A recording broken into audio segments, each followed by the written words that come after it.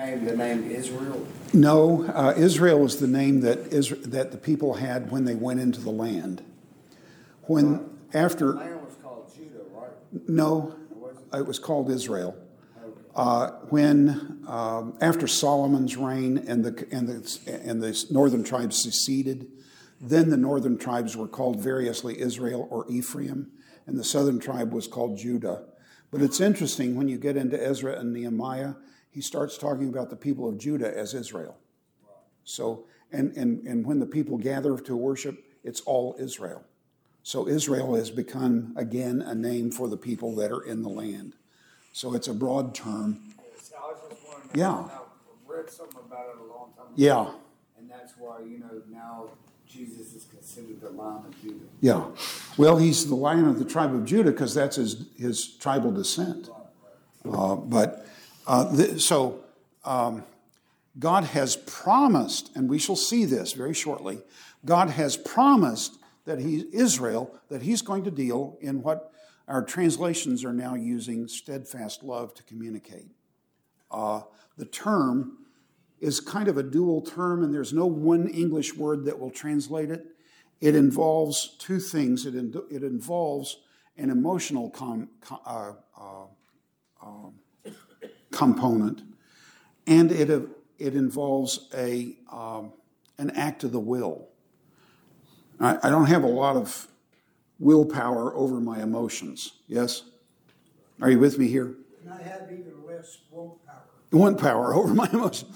But Chesed has both a volitional aspect to it. God willed to enter into relationship with Israel. Yes? And he deals in love. So some have called this loyalty love in order to get the two sides together. But that's kind of a cumbersome English expression. So the ESV is using steadfast love, and it's not a bad rendering of this word. It seems to me that it's not circumscribed just to the relationship between God and man, but it also permeates. It's a principle that permeates in all the relationships among his people too, right? Yeah, yes, and that we won't deal with tonight. Chesed is never practiced by humans toward God, only of God toward humans, or human to human. That's true and not true. This is from Gordon Clark. It's true and not true because God says in Hosea, yes, it's in Hosea chapter 4, that Israel has no chesed. They have no steadfast love for God. Chesed is often paired with other terms. Faithfulness. So you will often see steadfast love and faithfulness. These words in Hebrew can be translated truth, but faithfulness is a much more common meaning of the terms than truth. It's often paired with rachamim, mercy, that we looked at some while ago. Rachamim, the root of rachamim is the word rechem that means womb. And the basic idea of the word mercy in this sense is the mother's yearning to help a sick child. How a mother is moved. There's just nothing. Maybe you can't do anything, but neither can you do nothing. So you get up and walk the baby all night. Yes? Yes. Can I ask a question? Sure. Going back to your first slide, steadfast love, that said it's never practiced by humans toward God, only of God to humans or human to humans. Yeah. Why is it we don't practice it to God? The scriptures do not commonly call Israel to act in chesed toward God. Why, I don't know. Okay. Hosea is going to say your chesed is like the morning dew. It melts away with the rising of the sun. It's often linked with justice, mishpat, which is an odd notion, steadfast love and justice. But we will see a little bit of that as we go. It's linked a few times with righteousness. with plenteous redemption in Psalm 130, verse 7, and with keeping covenant in Nehemiah 1:5. When God exercises, when we say that God is a God of chesed, it means that he keeps his covenant. Are you with me here? So Exodus 34:6. Now God's going to, you know this story, show me your glory. You can't see my face and live, but there's a cleft in the rock nearby. I will hide there, and I will put my hand over you, and I will pass by, and I will declare my glory to you, and you may see my back. God ain't got no back, but folks, the one thing, when I was away from Jan for 8 weeks in basic training, when I came home, the last thing I wanted to look at was her back. I wanted her face. Yes? Yes. Well, folks, as you hear this passage, Exodus 34, verses 6 and following, as you watch this, read it, hear it, remember this is just the back of God, the least interesting part of God. The Lord passed before him and proclaimed, the Lord,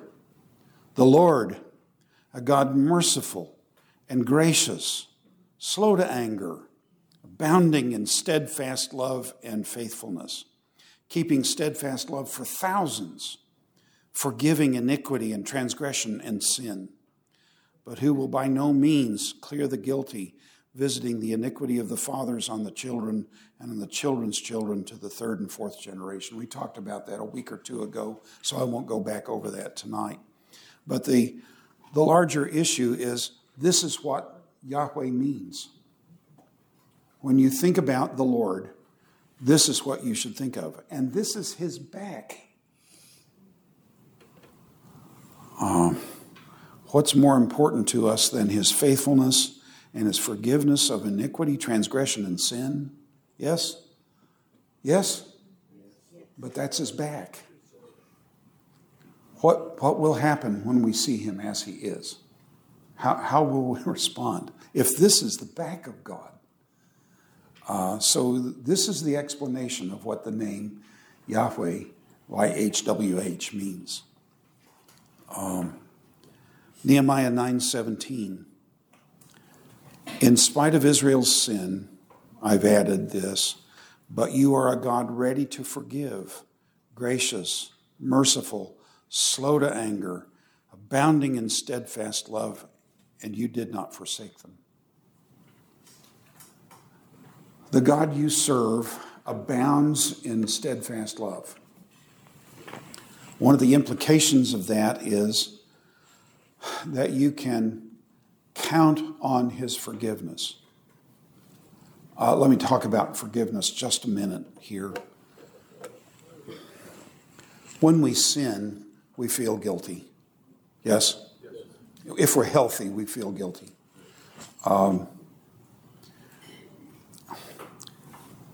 But, brothers and sisters, I want to point out something to you. There are two kinds of guilt.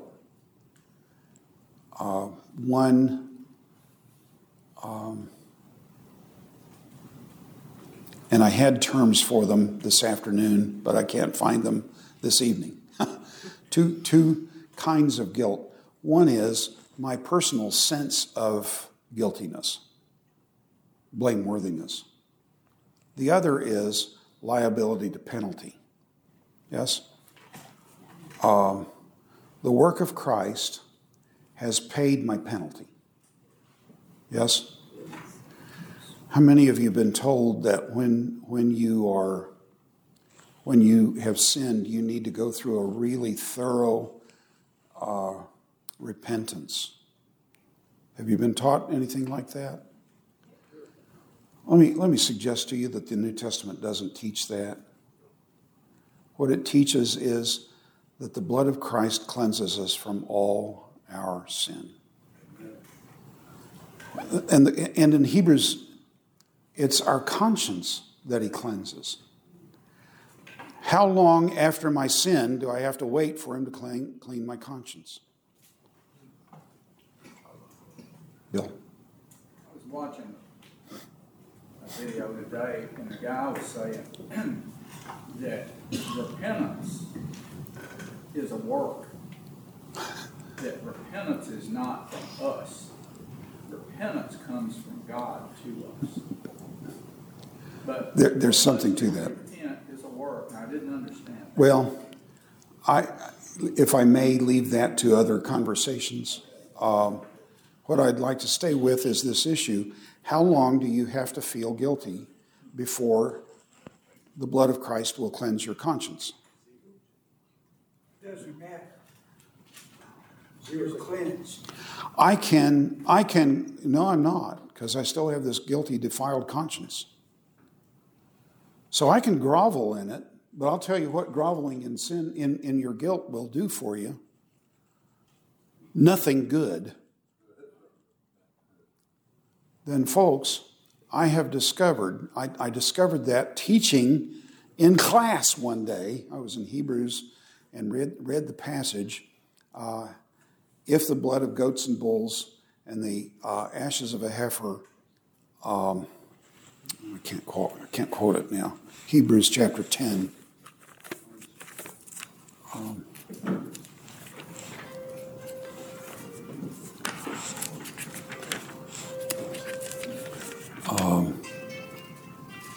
Is that 10?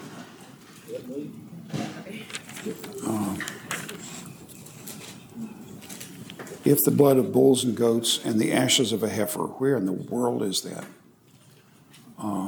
There it is. It's in chapter 9, verse 13. For if the blood of goats and bulls and the ashes of a heifer, sprinkling those who are defiled, sanctifies to the cleansing of the flesh. Now he's talking about the sin offering under the old covenant. When you're defiled, you bring a sin offering. Sin offering would be better called a purification offering. And you sprinkle the blood of the animal on the defiled person, and the defilement's removed. If that's true, how much more shall the blood of Christ, who through the eternal covenant offered himself, through the eternal Spirit, offered himself without blemish to God, cleanse our conscience from dead works to serve the living God? Folks, you can't serve with a defiled conscience. Because you think you're unworthy. Well, folks, you were unworthy before you sinned. You're unworthy after you cleansed. But the cleansing of the cleansing power of the blood of Christ surely is greater than the cleansing power of a goat or a bull. And if that's the case, who am I to go on and nurse my guilt in light of the sacrifice of Jesus? Yes, ma'am. Are the dead works then, I'm still kind of unclear as to what they are. Yeah, that again is a long discussion I'd like to put off, but let me give you just a brief, unsatisfactory answer. All obedience apart from faith is dead works. Rabbis are keeping the law, they think. Yes? Yes? Yes. But they're not getting the blessings of God that are enumerated in the Mosaic covenant that they treasure. So why aren't they getting them? And the answer is because it's not by faith. Yes, sir. How long, if you're engaged in remorse about sin, and Yeah. you come to the Lord, but then how long is it before that actually becomes a sin? I don't know. Friends can take this. Yeah, in a sense, it is. You should feel remorse when you sin, okay? But you shouldn't continue in it because you're saying, Jesus, I've got to grieve long enough before I'm worthy for you to cleanse my conscience. And that's sinful, just to make you more guilty. But I have discovered, folks, the moment you become aware of sin, you can plead, you can ask God for the cleansing power, or better, don't ask him for it. He didn't say ask for it. He says he's done it. Then claim what God's promise is and act as if God has done exactly what he said. And I have found that my conscience just simply doesn't bother me as much as it used to. There was a hand further back, I thought. Chago, go ahead. Many years ago, I read the book by Watchman Nee, the Normal Christian Life, the study of Romans. And he said that when we revel in that guilt, we are devaluing the value of the blood of Christ spilled on the cross. My guilt feelings are more important eternally than the blood of Christ is. I've got to make some decisions about these things, Ethan. There's times where I was struggling with a repeated sin. Yeah. And I ended up like keeping count of how many times I did it in a week. Yeah. And it came to the point where the more I kept count, the more I ended up falling back into Yeah. it because I kept feeling guilty about Yeah. it. But then I remember, I started thinking about, the Bible says God keeps no record of your sin. Yeah. Once he's forgiven it. Well, I don't know that it says that, but... Well, I don't know if it says that exactly. Yeah. But Yeah. It's basically hinting at that he is forgiven and forgotten. Yeah. And that Well, yeah, in a sense. We're going to stand before the judgment seat of Christ and there to receive the things done in the body, whether good or bad. So there's still a record. But he's not bringing it up to make us miserable. He's bringing it up to honor Christ, to show what we really deserved and what Jesus really paid for each one of us. Can you please repeat what you said this morning about showing up before the judgment seat of Christ? It was. Oh, I've said that before. I don't want to go into it now because I want to get on with steadfast love. Genesis 19:19. This is Lot. This is Lot, who lived in Sodom. This is Lot speaking. Behold, your servant has found favor in your sight, and you have shown me great, and here it is, kindness in saving my life, but I cannot escape to the hills lest the disaster overtake me and I die. Why did God give chesed to Lot? Didn't Abraham plead for him? No. He didn't plead for. No, he didn't. So many was righteous that. No, that wasn't for. Turn to Genesis 18. This is important. We've said that to each other for years. I was taught this when I was a kid. But Genesis 18. Look at what Abraham is concerned about. Genesis 18, verse 27. Let's see, is that where it is? No, 22. So the men turned from there and went to Sodom, but Abraham still stood before the Lord. Then the rabbis tell us that the original text read, the Lord stood before Abraham, but they changed it because that's a demeaning position. In Hebrew, to stand before someone means to act as a servant. So they changed it that Abraham stood before the Lord.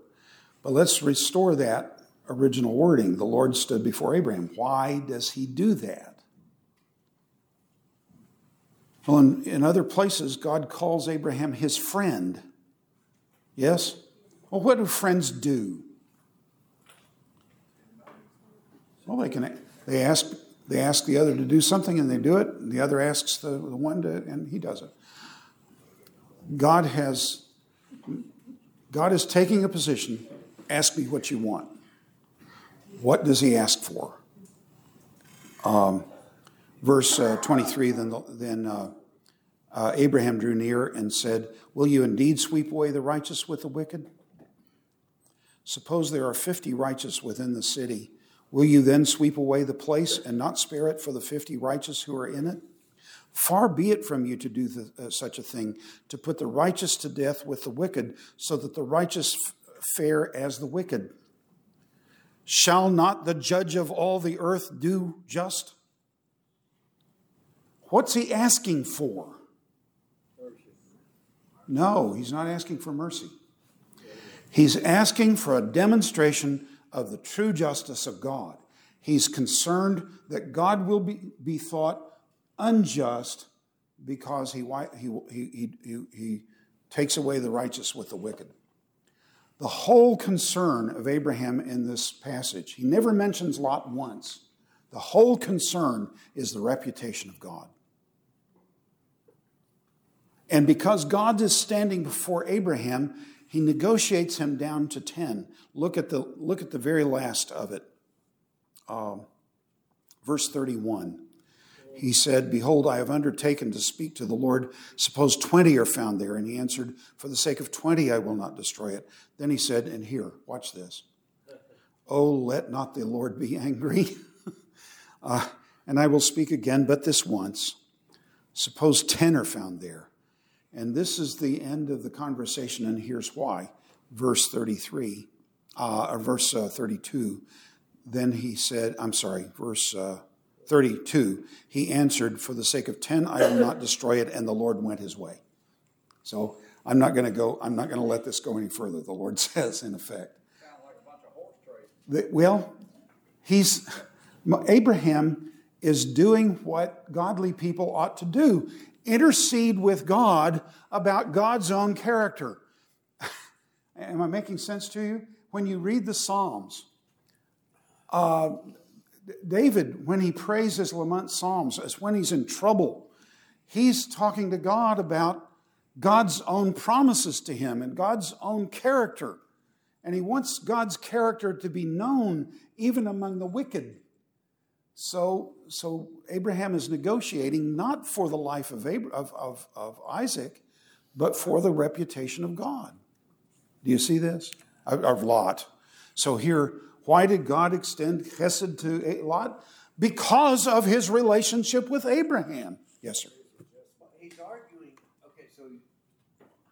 with God about God's reputation, but he's arguing against part of the personality of God, which is wrath. Yes. And so his position is trying to convince God that mercy should trump his wrath. But that's still a characteristic of God. That may be, in fact, what's in Abraham's mind, but theologically that's not sound. Wrath. I hate that I said I know. No. It's no. Don't feel that way. I don't think that about you. God's wrath is both just and merciful at the same time. Didn't he find Lot a just man? That's why Lot wasn't destroyed. That's not in the text. It's because of his relationship with Abraham. Because Lot has actually spiritually compromised. When he left Abraham, he camped toward Sodom. When the angels get there, when the angels get there, he's sitting in the gate in Sodom. He's one of the rulers of the city and has a house in the city, which means he's a very powerful man in the city. How did he get power among such wicked people? He's compromised. So he's not a particularly righteous man, but God does. Folks, why did Jesus save you? Gave away the answer. Why does God save you? It's for the sake of Jesus. He doesn't save you for your sake. He saves us for Jesus' sake. It sounds like another time in the Bible when the majority is not true. So, Genesis 24:12, and he said, "O Lord, God of my master Abraham." This is the servant of Abraham at the well outside of Haran. "O Lord, God of my master Abraham, please grant me success today and show steadfast love to my master." See? The servant doesn't necessarily have a relationship with God, but Abraham does, and Abraham has a covenant with God, and being in covenant, God has bound himself to act in steadfast love. He has bound himself to act in steadfast love. I can't understand why he would do that. Numbers 14:18 at Kadesh Barnea. This is when the people refused to go into the land. What was there in the land that was so scary? They had seen the 10 plagues in Egypt. They had seen the Red Sea parted. They had seen the Egyptian army destroyed. They had seen the gift of water and food in the wilderness for a year. What is there in Canaan that's so frightening? It's because they haven't been paying attention to the past. They haven't learned that God's past is his character. So, even in Numbers 14:18, the Lord is slow to anger and abounding in steadfast love, forgiving iniquity and transgression. Here we have this same thing from Exodus 34. But he will by no means clear the guilty, visiting the iniquity of the fathers on the children to the third and fourth generation. Please pardon the iniquity of these people, according to the greatness of your steadfast love, just as you have forgiven this people from Egypt until now. And God listened to Moses. Why? Because it was God's will anyway. Why didn't God know what he was going to do with Israel at Kadesh Barnea? Yes? Didn't he know that? Then why did he tell Moses, get out of my way and I'll destroy them and make a great nation out of you? Why? He's a priest. We're learning what true leadership looks like and what a Messiah looks like. He will sacrifice everything for the people of God. So Moses becomes a model of Jesus in these events. Deuteronomy 7:8. It is not because you are so numerous that the Lord is going to give you the land, but it's because the Lord loves you and is keeping the oath which he swore to your fathers. Why is he being faithful to Israel? Because of the fathers. He made an oath. He gave an oath to Abraham. He must fulfill that oath, or he violates his very character and demonstrates that he's no true God at all. So essentially, everything that happens all down through the centuries is because of the love of the Father. Mm-hmm.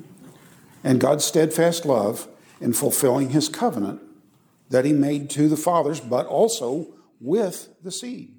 So that the Lord has brought you out with a mighty hand and redeemed you from the house of slavery.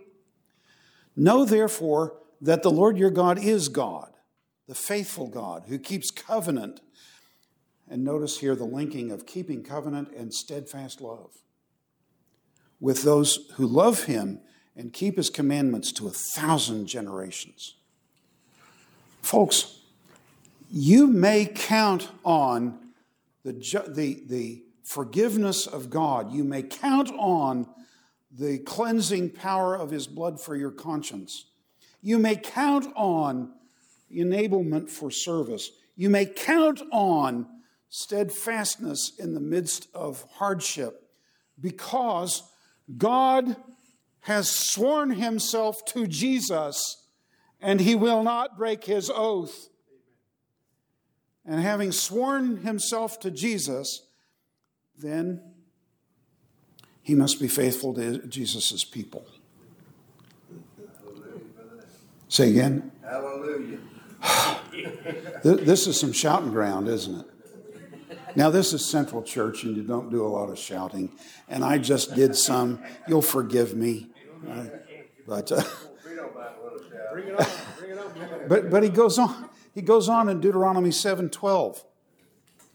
And because you listen to these rules and keep and do them, the Lord your God will keep with you the covenant and the steadfast love that he swore to your fathers. Now, there it sounds very much like you have to obey to get the steadfast love of God.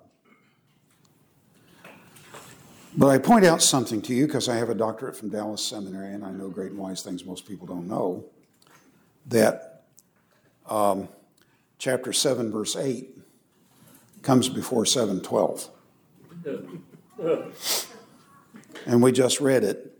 Know therefore that the Lord your God is God, the faithful God, who keeps covenant and steadfast love with those who love him and keep his commandments to 1,000 generations. Keeping oath that he swore to your fathers that the Lord has brought you out with a mighty hand and redeemed you. 7:12 then is not adding a new condition to the fulfillment. Folks, their obedience is the way to enjoy the blessings of God. But it's not the reason they get it. The problem of Deuteronomy is that what have you been told when you were in vacation Bible school, when they explained the name Deuteronomy to you? What did they say? It's a repeat of the law. Yeah, second giving of the law. And so we go to Deuteronomy and we see all the laws, and there they are. What do? I mean, it's laws. But we ignore chapters 1 and 2, and we ignore chapters 29 to 34.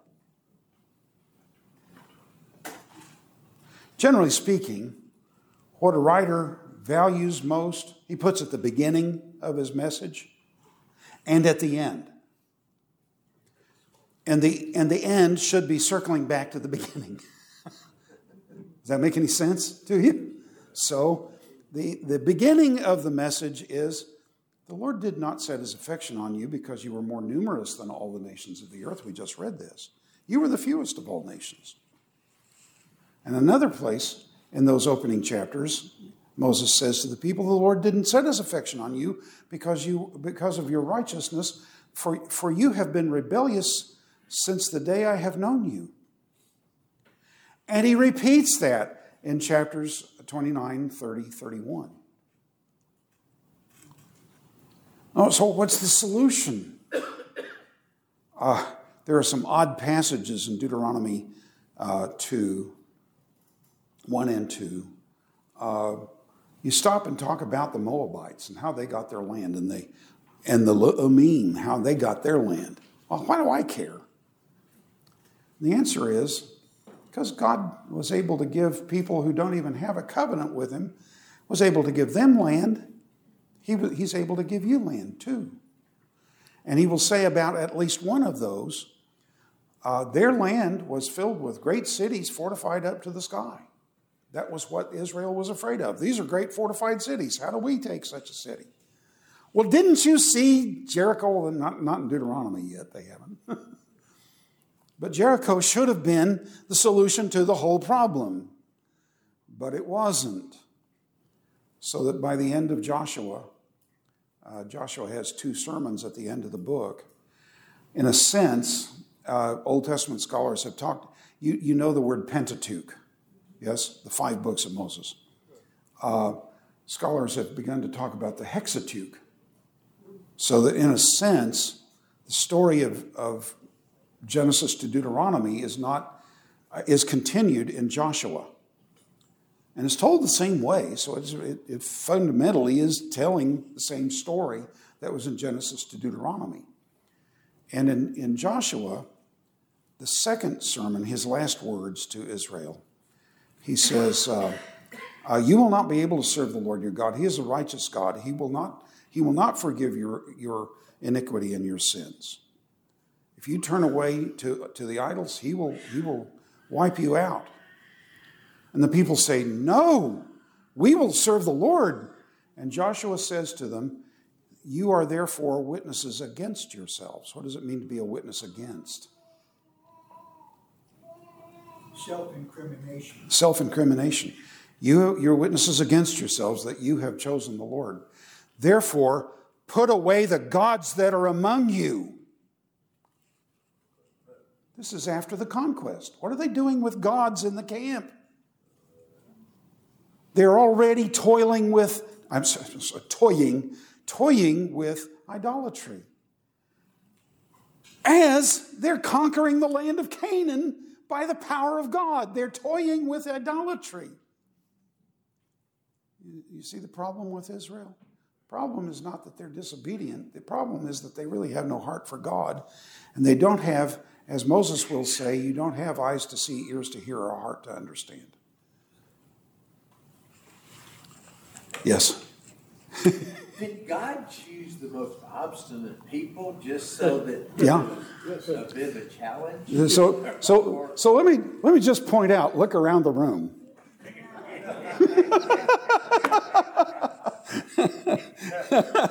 Don't point any fingers. Because you know the old saying, if you got one pointing that way, I got three pointing back at me. So just folks, this covenant love for God, this steadfast love of God, is even for sinful people. He lets sin go on until he's on the threshold of looking unjust and not dealing with it. This is the best I can do to explain what God does, what I see in Scripture. God lets Israel go how many centuries? Well, David comes to the throne about 1010 BC, and the southern kingdom falls to the Babylonians in 586 BC. So that is 426 years. 426 years in which David commits adultery and murder, a political murder. He's the one who is the chief agent of justice in Israel, and he commits political murder. Yes? And he's not put to death. Solomon starts out well, but his heart's turned away by his wives. Yes? And he doesn't raise his son to be a godly king. What David almost surely did for Solomon, if you read Proverbs, and if you believe as I do that Solomon wrote Proverbs, that he's responsible for a substantial part of it, because he didn't write all of it, because the men of Hezekiah's day did some and so forth. But he did a substantial portion of the book of Proverbs, and Proverbs is carrying out the agenda of Deuteronomy. And what God told Israel that they must do when they choose a king, it must be one that God's chosen. And the king must write out for himself a copy of this law, and he must read it every day so that he will not exalt himself above his brothers. It's almost certain to me Solomon is probably about 20 when he comes to the throne, which means that it's 20 years into David's reign that the Bathsheba event occurs. Are you with me here? So David has learned a fearful lesson. I'm going to raise my son. I'm sure that he had Solomon copy out Deuteronomy and read it every day. And for a good part of his life, he followed the teachings of Deuteronomy, but eventually he turned away. But that would suggest that his son, not Jeroboam, who's his son? Rehoboam. Rehoboam is a fool from the beginning. Yes? He cannot hear wisdom. Why does God put off for 426 years the judgment of a kingdom who has about 5 good kings? Maybe 6. I haven't counted them. I'm making a guesstimate here. Because God puts off his wrath as long as he can do it without beginning to appear unjust. The best I can do to explain all this. It includes today. We're under the wrath of God according to Romans chapter 1. But we've been under the wrath of God for the last 60 years or so. Psalm 6, 1-5. O Lord God, rebuke me not in your anger, nor discipline me in your wrath. Be gracious to me, O Lord, for I am languishing. Heal me, O Lord, for my bones are troubled. My soul also is greatly troubled. But Lord, you, how long? Mind you, rebuke me not in your anger, discipline me not in your wrath. David has sinned. Yes? I thought God Judge the sinners, not under the Mosaic covenant, not under, rather, the Abrahamic covenant. He has bound himself to David by not only the Abrahamic covenant, but by the Davidic covenant. And David must succeed. Turn, O Lord, deliver my life. Save me for the sake of your steadfast love. Make it obvious that this was your work, and you are a God of steadfast love, and though I deserve nothing, you are doing exactly what your character requires. For in death there is no remembrance of you, in Sheol who will give you praise. You've never been at a graveside with the casket in the grave, standing beside the graveside, and heard praise coming out of the casket. You've never heard that. And that's what David is saying. Psalm 13. How long, O Lord, will you forget me forever? How long will you hide your face from me? How long must I take counsel in my soul and have my sorrow in my heart all the day? How long shall my enemy be exalted over me? Consider and answer me, O Lord my God. Lift up my eyes, lest I sleep the sleep of death. Consider and answer me, O Lord. I'm sorry, I just read that. Verse 4. Lest my enemy say, I have prevailed over him, lest my foes rejoice because I'm shaken. But I have trusted in your steadfast love. My heart shall rejoice in your salvation. Notice that word, shall rejoice. What's that mean? It's coming. It's certainly coming. Question is when. I will sing to the Lord because he has dealt bountifully with me. Psalm 17.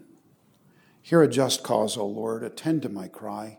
Give ear to my prayer from lips free of deceit. From your presence, let my vindication come. Let your eyes behold the right. You have tried my heart. You have visited me by night. You have tested me, and you will find nothing. I have purposed that my mouth will not transgress with regard to the works of man. By the word of your lips, I have avoided the ways of the violent. My steps have held fast to your paths. My feet have not slipped. I call upon you, for you will answer me, O God. Incline your ear to me. Hear my words. Wondrously show your steadfast love, O Savior of those who seek refuge from their adversaries at your right hand. A day is coming, and may be soon, in our country where our adversaries will be at our right hand. And you need Psalm 17 as I do. Because in those days, folks, this is David praying. He has a covenant with God. Yes? This is David praying. He's in the Abrahamic covenant. Yes? So how can I use that psalm? Well, it's also a prayer for Jesus. Because the book of Psalms is a royal hymn book. And it's teaching us how Messiah is going to relate to God. There are going to be enemies on every side. Yes? But Messiah is going to be able to count on the steadfast love of God. But you and I are so identified with Jesus that God knows our distinct personalities, but he does not see us apart from Jesus. So in John 17, that you have loved them even as me. God loves you like he loves Jesus. And that's stunning to me. I'll never get over that. And if he loves you like he loves Jesus, then you can pray Jesus' prayers too. O Savior of those who seek refuge from their adversaries at your right hand, wondrously show your steadfast love. The psalm continues, keep me as the apple of your eye. What do you protect more? Well, there are other answers. But what is most vulnerable in your upper body. Your eyes. Yeah. We always wince or turn away from anything that's coming suddenly toward our face. Yes? Keep me as the apple of the eye. Hide me in the shadow of your wings. Folks, we're always in the shadow of his wings. I just can't feel it. But I have to trust it.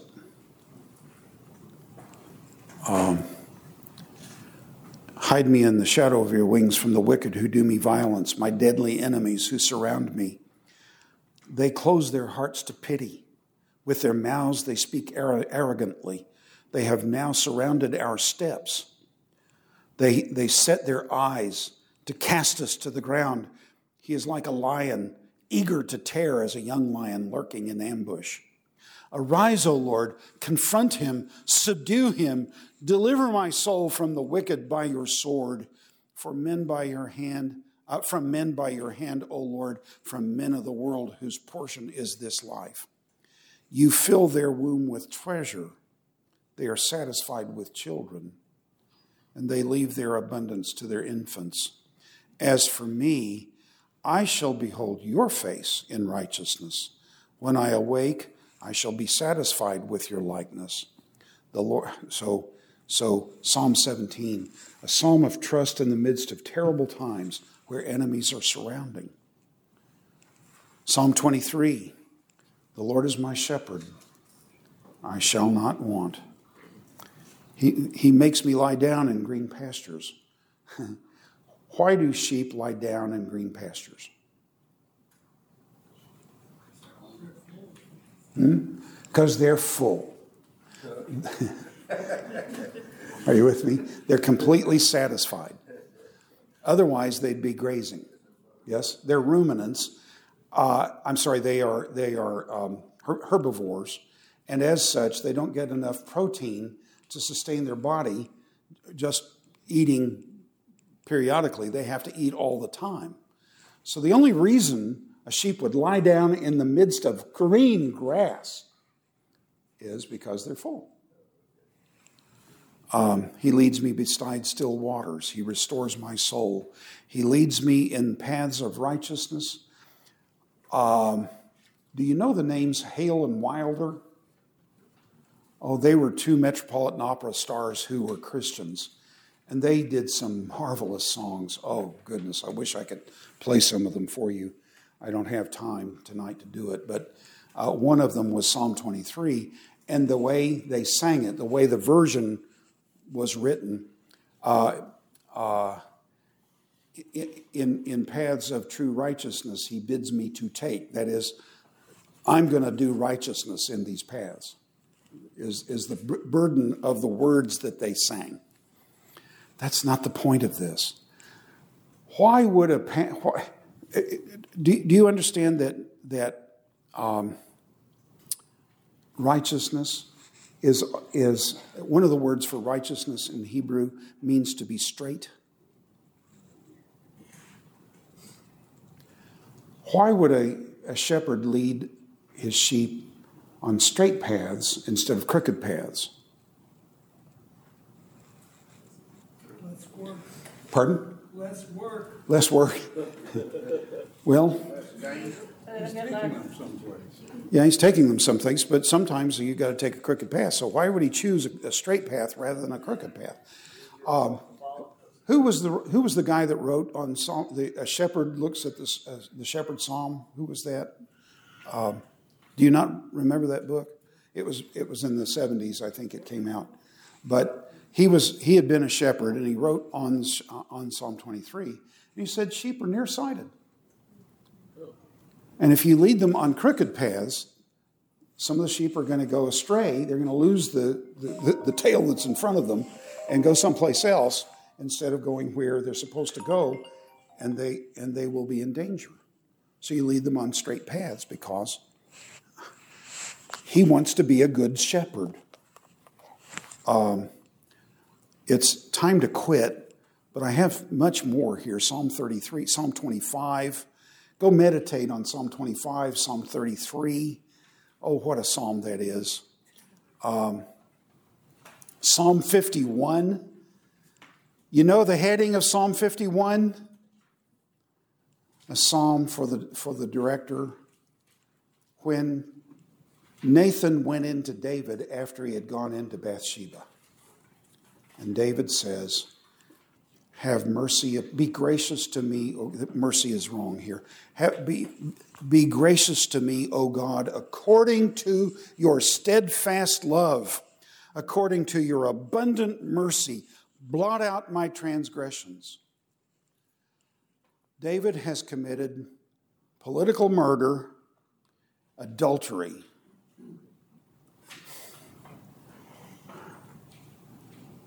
And he can still count on God's forgiveness. Are you with me? Psalm 51 had to have been written after he was forgiven. And here's why. When Nathan confronts him, you're the man. David says, I have sinned against the Lord. Wait a minute, I got something I need to do. And he runs off to his office and he sits down and writes Psalm 51. Then he comes back and he says, what do you think, Nathan? Is that Gad? Is that how it worked? No. I have sinned against the Lord. And what's the prophet's next word?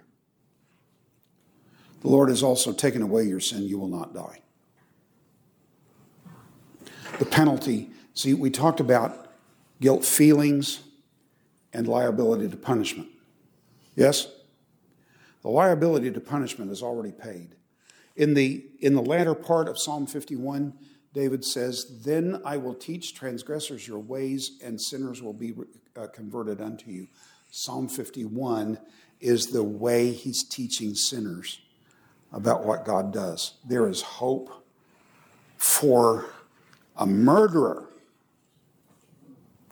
Worse, someone who uses the organs of government to commit murder.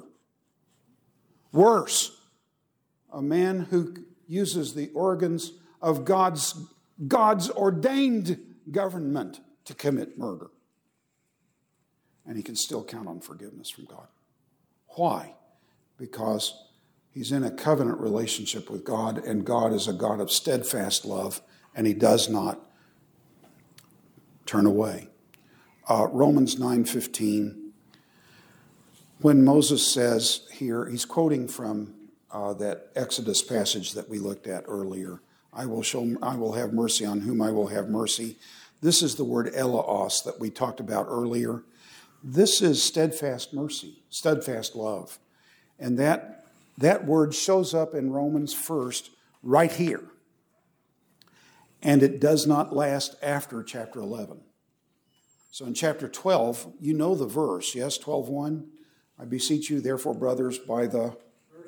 It's a different word, not this word. So in Romans 9-11, he's arguing for a future for Israel because God is a God of steadfast love. And having bound himself to Israel, he cannot lose them. Brothers and sisters, having bound himself to you, he cannot lose you, or he will no longer have the right to be called God. So God is holy. We'll talk about jealousy next week. Because God is a God of love, we looked at this last week. Because God is a God of steadfast love, that we looked at tonight, he's also a God of jealousy. He has the right to be jealous. I have a right to be jealous over my wife. She has a right to be jealous over me. Now there's a jaundiced jealousy. That's not what I'm talking about. My wife has the right to expect that I have her only in my affections. No other woman has that place. My daughters don't have that. Yes? No other woman has that place. God has that right over us, and he's a jealous God. And we'll look at his jealousy next week. Let's close with prayer. Father, your steadfast love endures forever. And because of that, we will endure forever. in our darkest moments, where we are most confronted with the sin that we ourselves are guilty of, bring to our minds again your steadfast love. And that in your steadfast love, you forgive those whom you have established a relationship with. We belong to Jesus. And for his sake, and that's what we mean every time we pray, for Jesus' sake we pray. That's what we mean. Everything we ask for the sake of Jesus. Everything we want from you, we get because of Jesus. Anything that you do, for us, you do for the sake of Jesus. So for the sake of Jesus, you have bound yourself to us. I can't understand why you would do that, but you have bound yourself to us. And having bound yourself to us, Father, you will sustain us. Teach us to trust you in the most troublesome times. Teach us to trust you now when times are easier. It's hard to trust when times are easy, but teach us to trust you now so that when hard times come, we'll have a backlog of knowing a faithful God. We can count on you because you're a God of steadfast love. And once again, everything we ask for the sake of our Savior, for he alone is worthy. Amen. You said this a little earlier. You said it pretty emphatically. God's oath to Jesus, or God's covenant to Jesus to God. How did you say that? I don't know. I'm winging all this, Bill. So.